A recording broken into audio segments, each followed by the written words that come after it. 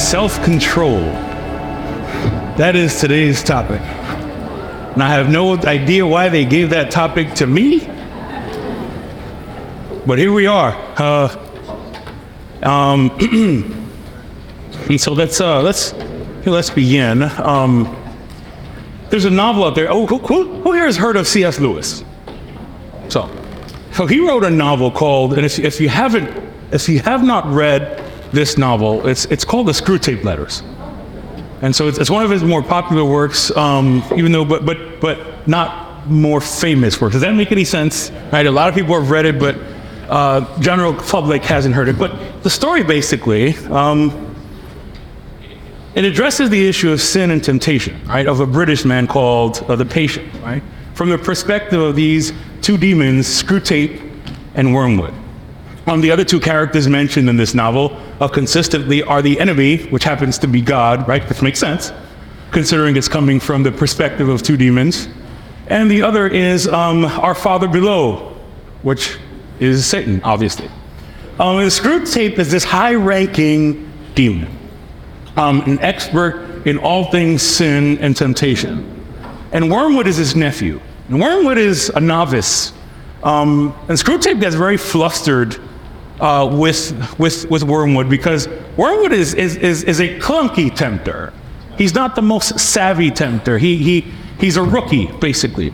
And so Screwtape writes 31 letters, and that's what comprises the novel, these 31 chapters, writes these 31 letters to his nephew, trying to make him a better tempter, right? And in one of the letters, Wormwood is excited about trying to tempt the Patient to commit murder, instead of using smaller, quote unquote, respectable sins. And this is what Screwtape says. You will say that these are very small sins, and doubtless, like all young tempters, you are anxious to be able to report spectacular wickedness. But do remember, the only thing that matters is the extent to which you separate the man from the enemy, or in this case, the man from God.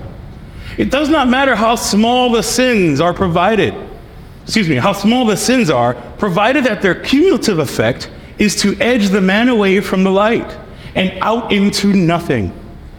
Murder is no better than cards, if cards can do the trick. Indeed, the safest road to hell is the gradual one, the gentle slope, soft underfoot, without sudden turnings, without milestones, without signposts. Your affectionate uncle, Screwtape. Isn't that the truth? The subtlety of sins we tolerate, the subtlety of the little things that we face, that we practice, that we go through on a day-to-day basis. Those are equally damaging from a spiritual perspective, from a soul perspective, from a mind perspective, as any quote-unquote great sin we could ever experience or imagine. And so with that, today I want to discuss that, because one of the things that we very often accept in our lives, and we're okay with it, is self-control in different areas. And so before we begin, I want us to open up to 2 Peter chapter 1, and we're going to consider verses 3 through 8. 2 Peter chapter 1, verses 3 through 8.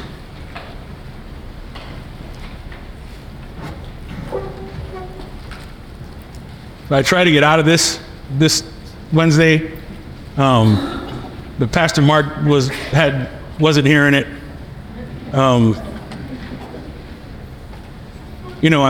He explained ungodliness, and I'm glad he's conquered that. And we had Pastor David last week conquer his pride.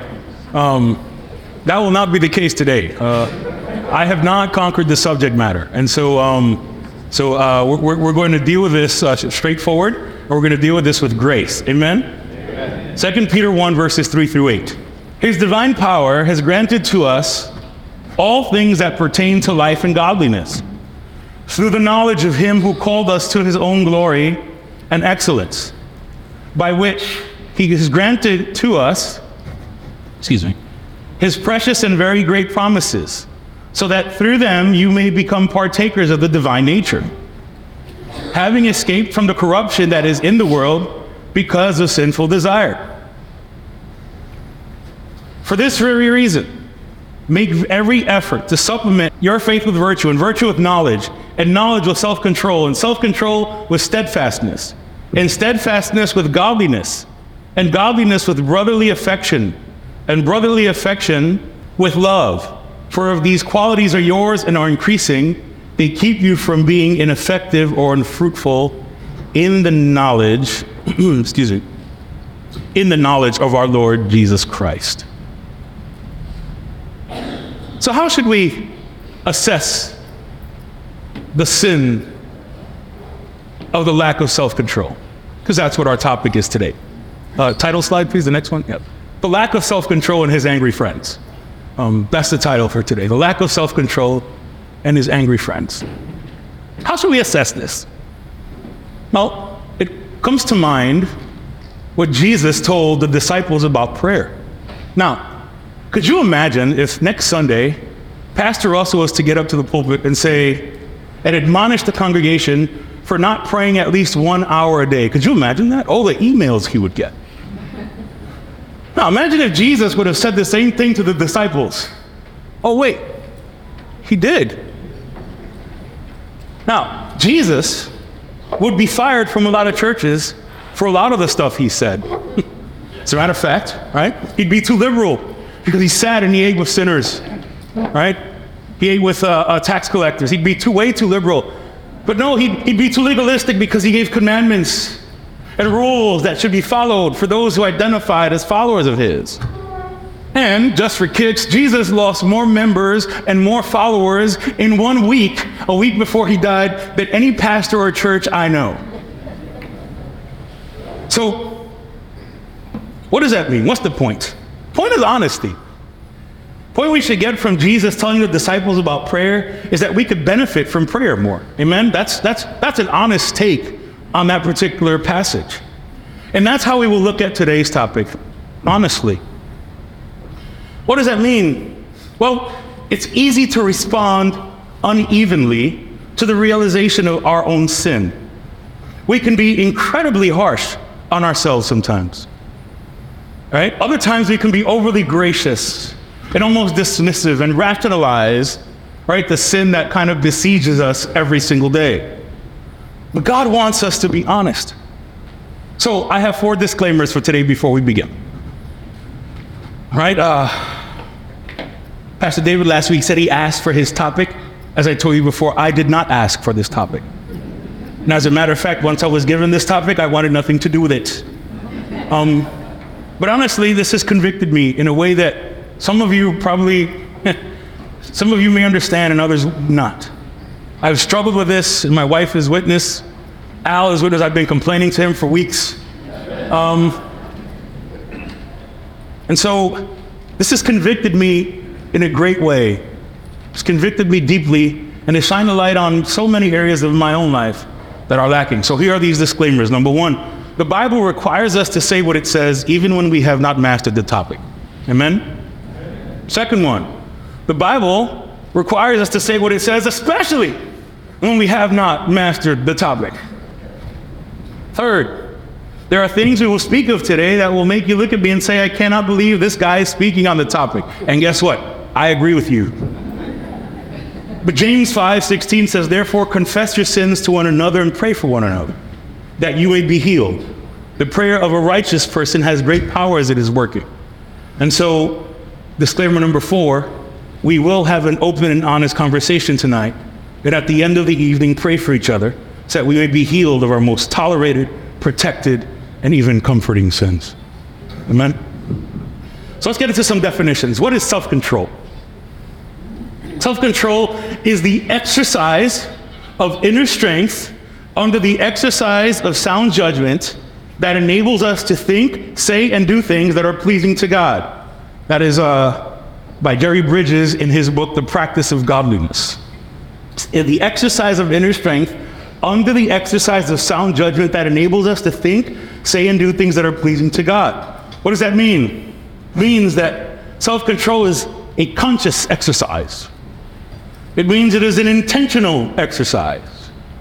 It means that self-control, the exercise of it, acknowledges God's will in every human interaction, every human transaction, every. And lastly, it submits to God's will in those transactions. Dr. Philip Towner wrote that self-control involves both control over one's behavior and the impulses and the emotions beneath it. Now, the lack of self-control masquerades itself in our culture as control over what the self wants to do. Right? That's what it, I control, I decide, I do what I want, I do as I please, I'm an individual. A decade ago, it's already been a decade, the term came out, YOLO, if you've ever heard of that. You only live once. And other such phrases. Right? So the lack of self-control masquerades in culture as absolute control. I control my life, I control it my way, I control it on my time, I control who I see, when I see, I control what happens when we're all together. I, self. And that is the absolute opposite.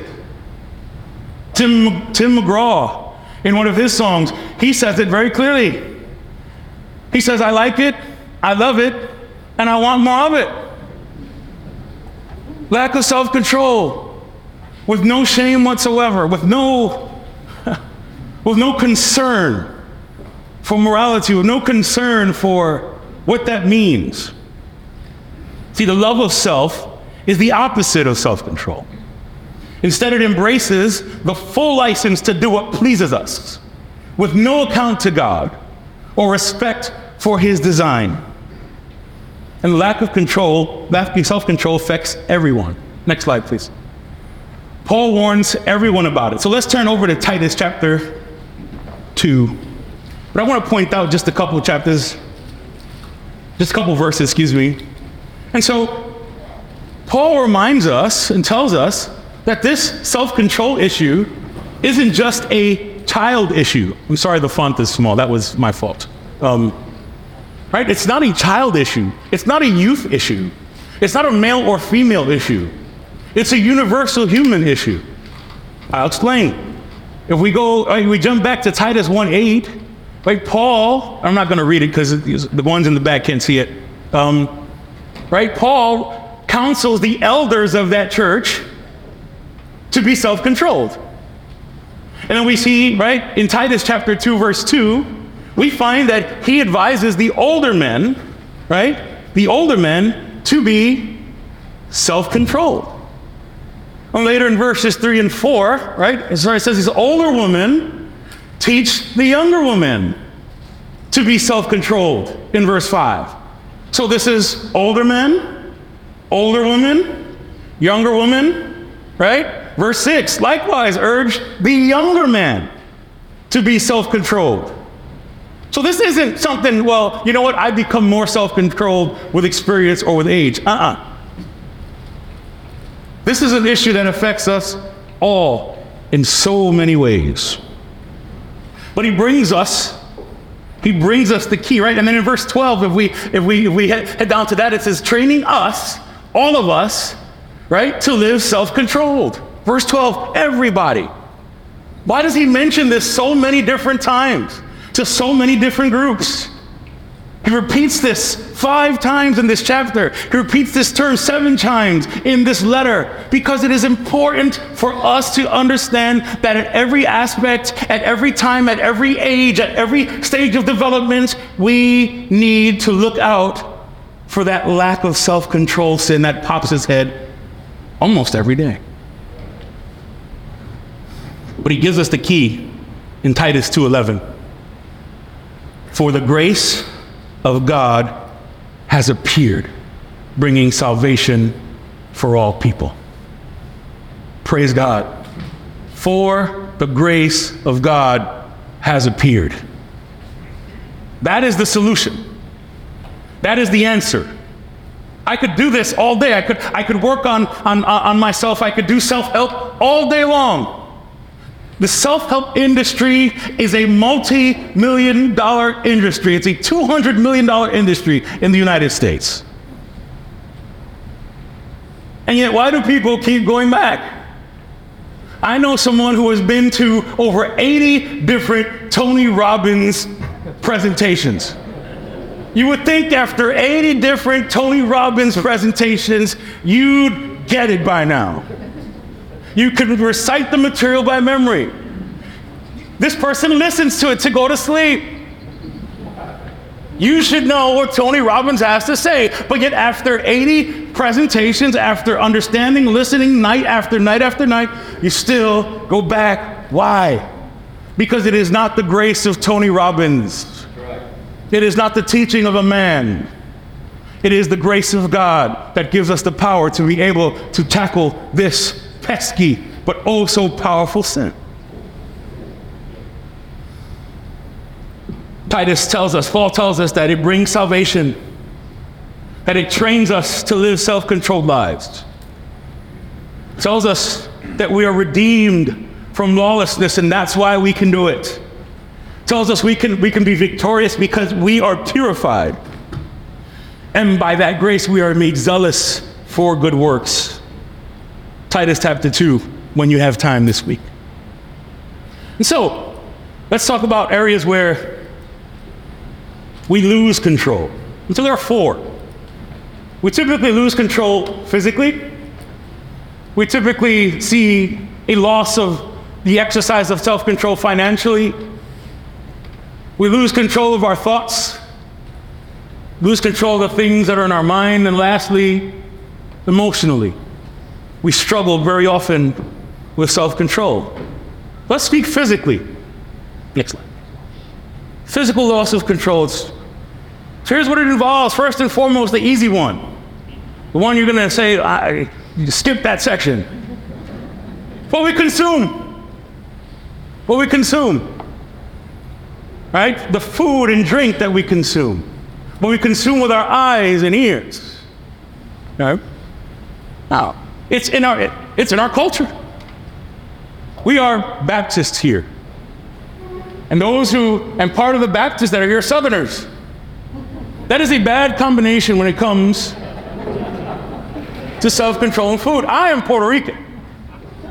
And so there is nothing that occurs in the social life of a Puerto Rican that does not involve food. I'll tell you what happened one time. We got invited to a birthday party, a kid's birthday party. My wife was laughing. And I was very aggravated when we got to the party. The party was from 2 p.m. to 5 p.m.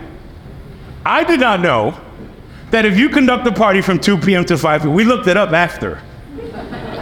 There's no social obligation to provide lunch. So guess what? They didn't provide lunch. And we intentionally did not eat lunch because we were going to a birthday party. Now, I don't know if there are any Latinos in the house, but have you ever heard of a birthday party with no food? Beside myself. We talked about it. We were talking about it for a couple of days. She called her mother. Could you believe this?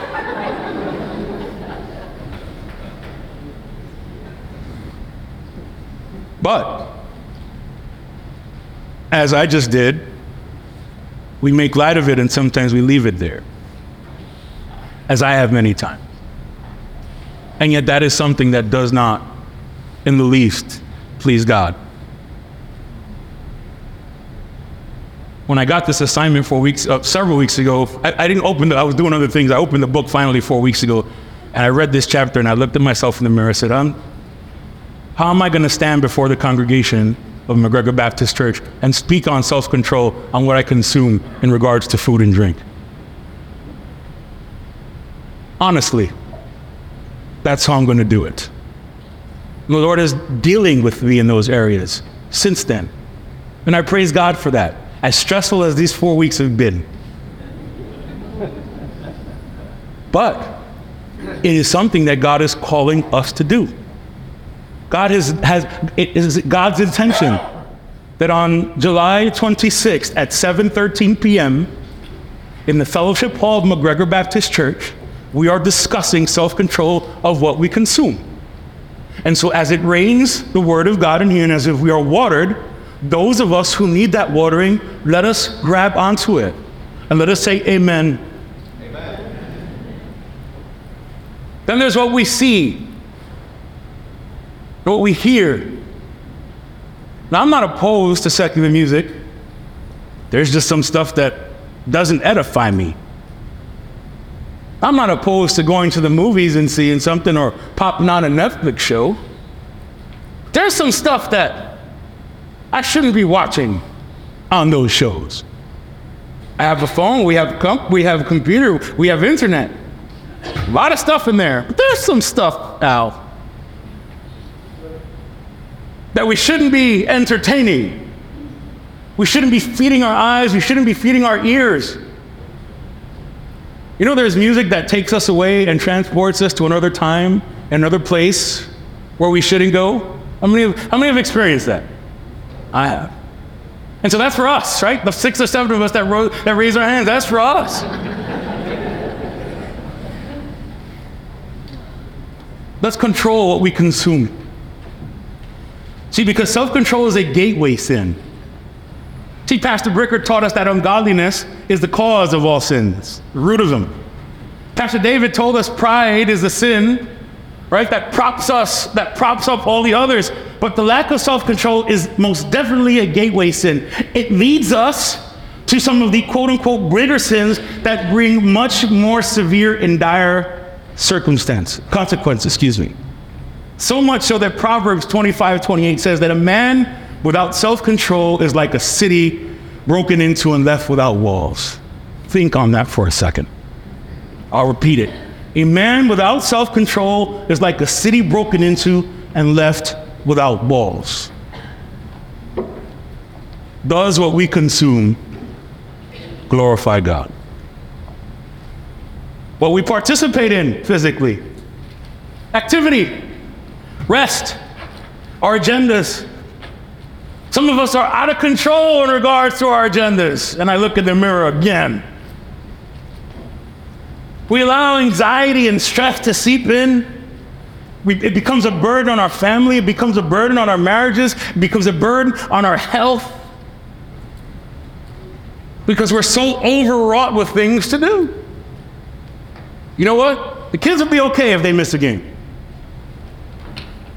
The kids will be okay if you don't sign them into 5 sports this school year. They'll be all right with 4. Does our usage of that time bring God glory?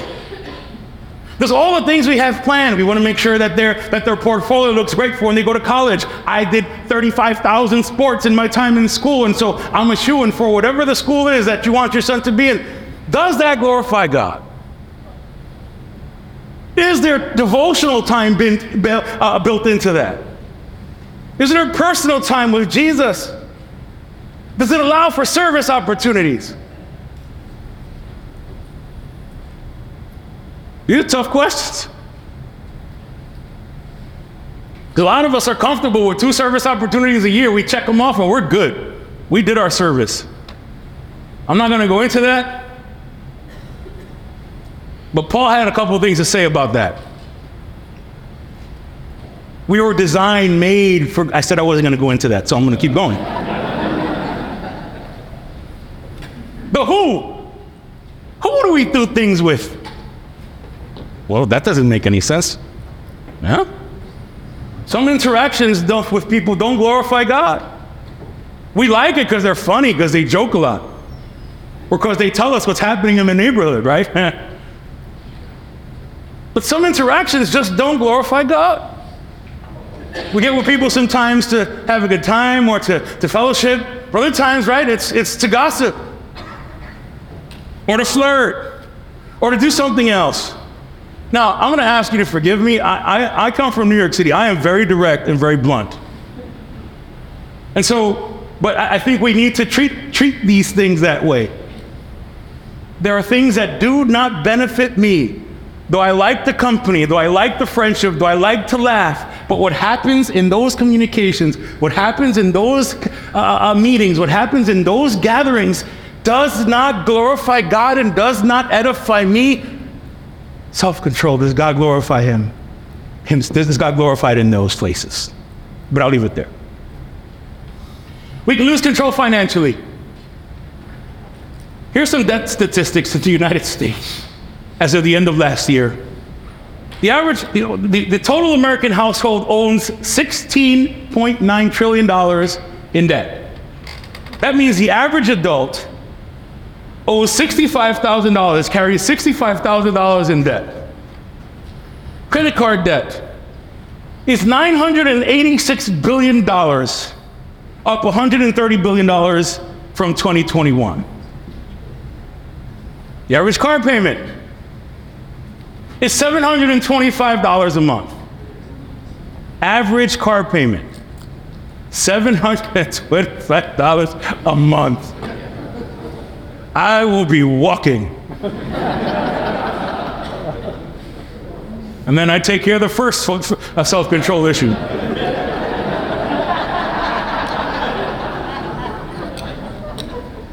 It's really easy to bite off more than we can chew. Just because the amount that I spend equals 1 penny less the amount that I earn doesn't mean I can afford it. A lot of us here don't have that issue. A lot of us here do. Or else we wouldn't have $986 billion in credit card debt. We want to know more about a person? Look at what they spend their money on. Open up your bank account, your debit card, and just go down the list and see. As an exercise for the last week, last month. God is calling us to have self-control in our finances. I want to buy a house, but I like to spend money on expensive dinners and unnecessary purchases. I want to save for activity X, but I like to spend $150 at Starbucks every month. I want to buy a brand new luxury car, but have no budget for contingencies or no budget for retirement. Are we glorifying God through our finances? Are we giving back to His cause? Are we giving from what He has so graciously and open-handedly given us? Are we then taking that and bringing that back and sowing that back into His mission and His cause? Are we glorifying God in our finances? Let's talk about mental control, mental self-control. The lack of control of our thoughts. The mind is a battlefield. I'm not going to spend too much time on this. But Mark 7:15 says, there is nothing outside a person that by going into him can defile him. But the things that come out of a person are what defile him. And he said, what comes out of a person is what defiles him. For from within, out of the heart of man come evil thoughts, sexual immorality, theft, murder, adultery, coveting, wickedness, deceit, sensuality, envy, slander, pride, and foolishness. All these evil things come from within, and they defile a person. Now, we don't always have control about what pops into our head, but we do have some control about how long it stays there. Now, we do have some control about where we take that thought. Amen? Do we just get it out? Do we find something and occupy that space so that that thought leaves us, or do we let it marinate? And let us, at least in our minds, savor what our body cannot. Privately enjoy in the quietness and secrecy and privacy of our gray matter what we cannot do in the exterior or witnessed by anyone else. Are we glorifying God in our thoughts? Passage in the Word that tells us if there's anything positive we could think about, and there's a list. And the list ends with, think on these things. It's calling us to think on those things. Now, let's move on from the mind and talk about emotional chaos. Emotional chaos. So I want to start by showing a little video. If we can get that video going. Ooh, I don't know. The Irish cream sounds good, huh? What's that? It's cream and it's Irish. Hurry up and order. Excuse me. Thank you. How about a smoothie? What's in that? Smoothie's a juice drink. We want coffee. Buddy, relax. No, you relax. I'm a regular here. This line needs to move. I beg your pardon. Do you have scones? Tall, non-fat, double latte. Sir, you're at the back of the line. I recognize that. Cut it out or you're out of here. You can't kick me out. You know what? You're really invading my ear space. Look, I'm a frequent coffee drinker. I'm part of the club. I have a card. Do you have a card? Do you have a card? No, I don't have Does a anyone card. here have a card? We don't have frequent drinker cards. That's a video club card. Ah! Zip it there, Sporty Spice. Are we doing this? Oh. Is this happening now? Yeah, want it? Sir, Great, I'd Let's love do to. it.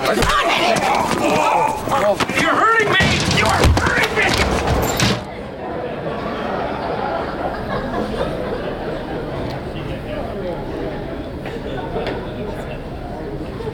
That happens to be the video of me at Publix the second time I went to the deli here in New York when I moved from New York. I'm standing in line, and the guy who's been working at the deli for 15 years, the line is about 5, and I got there late on purpose, because, you know, late is light, right, in Publix. And I get there late, there's a line of 5 people, and the guy is cutting, and every slice he cuts, he's asking about the kids, and another slice, and college, and another slice, the wife. I'm sitting there, and I'm eating myself from within. If you've ever been to a New York City deli, it's like this. Gone next, right? And it took me 18 minutes, I timed it, 18 minutes to get to the counter. And the guy was from New York. He goes, hey, where are you from? I said, I'm hungry. I'd like whatever I ordered. I don't remember what I ordered. And then we got into conversation. He got me. You know why? Because I can't give up a good conversation either. And I told him, I says, you know, you get on this line. I said, you're from New York, you should know better, I told him. And he says, you're not in Kansas anymore, baby.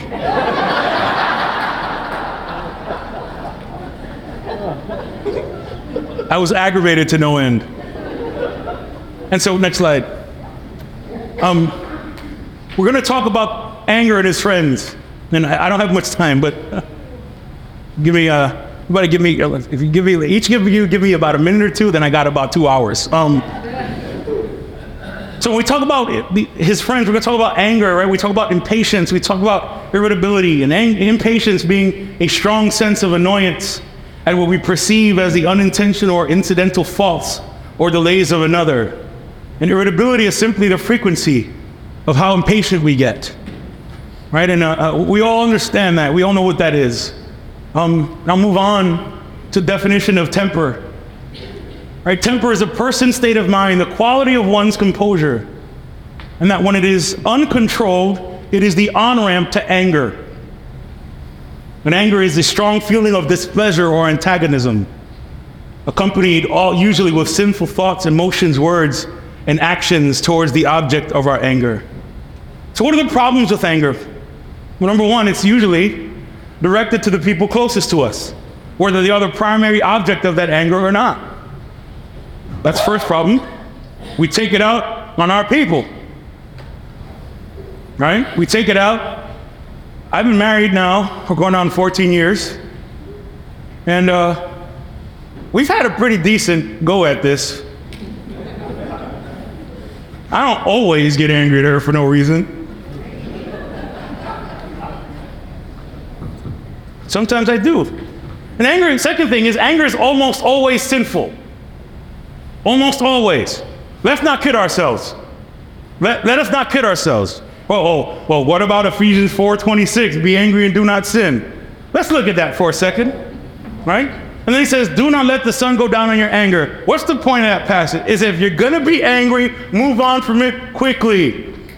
That phrase, it is a saying, it is a figure of speech. It's not saying, you know what, you can go the whole day upset with your wife and you make sure you make up right before you go to bed. That is not what that's saying.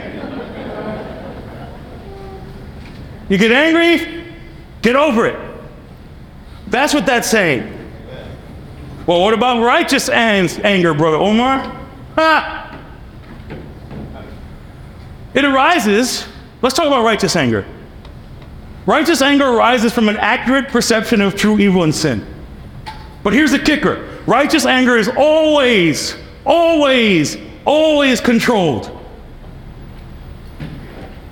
Righteous anger will always bring us to act according to God's will. It'll bring us to pray for the object of that anger. It'll bring us to a response of righteous justice and care for those affected from that object of anger. And third, it will bring out biblical call-outs and biblical correction, as in Matthew 18, not as the call-outs and correction on your Facebook page. Another thing that I have to remind myself of. Our job is not to, because it's sinful, call it out and then condemn. If you see something that is not what it should be, what is our responsibility to that? Anybody? What's my responsibility? If you find me in error, brother or sister, what is your job? Confront me first. Come to me humbly, honestly, and straight, and be like, lovingly, hey, I saw you do this. This isn't right. Let me pray for you. And then so on and so forth. It's not to go on social media and blast what you heard, because it's sinful and it's wrong. That is not righteous judgment. That is sin. It will never bring us to a thought, desire, or deed that is sinful against one another. I heard the voice of God, and that's why I killed 5 people. How many times we hear that in the news? No, that's not righteous anger. Most fits of anger, even when in response to unjust treatment, do not take into account that God is present. And 1 Peter 2:19 says, for this is a gracious thing, when mindful of God, one endures sorrow while suffering unjustly.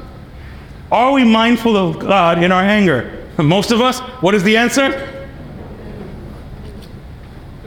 I'll answer for the rest of you, no. At least not in my case. Another thing about most instances of expressions of anger are not checked immediately and cross the threshold of sinful thought against another bearer of the image of God. And yet, no one ever causes you to be angry. You make me mad. No. It's not an accurate response. Dealing with our anger requires recognizing the real reason why we become angry. It's not you made me mad. It's I became angry because my pride was hurt. Or I became angry because I couldn't control the situation. Or I couldn't control the narrative. I couldn't control my reputation based on what they were saying. My selfish expectations were not met. That's why I became angry. You did not make me mad. I became angry because of something else. You were the object, maybe. You were what spurred that on. But I became angry because of my own sin. My own sin. Dealing with anger also points us to the godly exercise of self-control. We'll speak more about this in 2 minutes. I'm going to skip anger's offspring because I don't have time, but they're resentment, bitterness, enmity, hostility, and holding grudges. Basically, they all point to some level of spiritual maturity, but we can discuss those another time. So, how do we address this? How do we address this issue of lack of self-control? Well, number one, we do not suppress it. We address it through self-control first. True self-control is a gift from above, produced in and through us by the Holy Spirit. It's important to recognize that it is received from outside ourselves. Secondly, self-control is not a gift we receive passively, but actively. We are not the source. We are intimately involved. Dr. Ed Welch, a counselor, Christian counselor, said as the Hebrews were promised the land but had to take it by force, one town at a time, so we are promised the gift of self-control, yet we must also take it by force. Amen. This is an area where the term let go and let God does not apply. We use that very often. We use that too often. We use that to excuse our inaction and to justify, oh, well, God's working in me. What am I doing in response to what God is doing? God has finished it. He has won the victory. Have I gotten up and taken control of that which God has allowed me and given me the power to take control of? We're not talking about salvation here. We are saved by the blood of the Lamb, redeemed by that blood, justified, made, declared innocent. We have become the righteousness of God and made holy in Christ. Yet, there are things that we need to do in response to that. Let's go back to where we started, 2 Peter 1, verses 3 and 7, and we'll finish there. Some phrases there to highlight. In verse 3, speaks about his power has granted us godliness. Also in verse 3, it says we receive his power through his word. Through the knowledge of him, in other words. Verse 4 says we can partake of his divine nature. What? That is the beautiful thing of imputation. He has imputed on us. He has wrapped us in. He has taken our guilt and taken our sin and given us his righteousness and the ability to respond as he would by grace. You and I have that. We are not God. We're not little gods, but we have the power of God, and we live with the Holy Spirit in us that empowers us to do this. We can partake of his divine nature. Verse 4, it's in there. He has promised us this access. Verse 4. There's a promise. And in verse 5 we see that we must make the effort. And so verses 5 to 7 bring us the formula. Here's the formula. Right, the verse says, for virtue we build upon virtue of knowledge, and upon that self-control, and upon that steadfastness, and that leads us to godliness. What does that mean? But what does Paul mean? What does Peter mean here? Well, he means virtue, the capacity, the habitual capacity of a person to respond freely and consciously to situations in a manner that reflects and intensifies his conformity to Jesus Christ. Virtue, I want to look like Christ. I want to walk like Christ. I want to be like Jesus. That's the virtue. I want to live like Jesus lived. I want to walk like Jesus walked. That's the virtue. And how do I build upon that? Through knowledge, through his word, through getting to know Christ himself. I can't be like someone I have no ideas about. And once I get to know him and his word, I build upon that, and I start taking steps to self-control. And as I take those steps, right, I one day at a time, and one day at a time, and I continue that and practice that, and then as I practice steadfastness. And as I do it, not just once here and once there, but now once today and tomorrow and then the next day, it becomes habit. It becomes growth. That fruit of the Spirit has matured in me, and then I get one step closer to what Pastor Mark talked about, godliness. Because every day that I take control of the sin that besieges me, every day I take note of that God is here. Every day I take note that God is present. Every day I take note that God is with me. And once I get to that, we're almost there. I will never make it in our human life, but we get closer and closer as the sun rises to its highest point at noontime. We sow into it. Galatians 6 tells us, for the one who sows to his own flesh will from the flesh reap corruption, but the one who sows to the Spirit will from the Spirit reap eternal life. And lastly, we want Jesus to get the glory. I'm going to close here. How do we give Jesus glory in these moments? Well, one, we learn to say no. But two, we just don't learn to say no. We admit that inadequacy and emptiness of doing it on our own. We pray for Jesus' help, and we pray correctly. Part of the issue is we don't know how to pray. I was reading Psalms 27:3, And I noticed that David made a petition of God. He said, one thing I have asked for, that I seek after. I never considered the importance of seeking after that which I pray for. Now, this is not a claim it and or name it and claim it or blab it and grab it prosperity thing.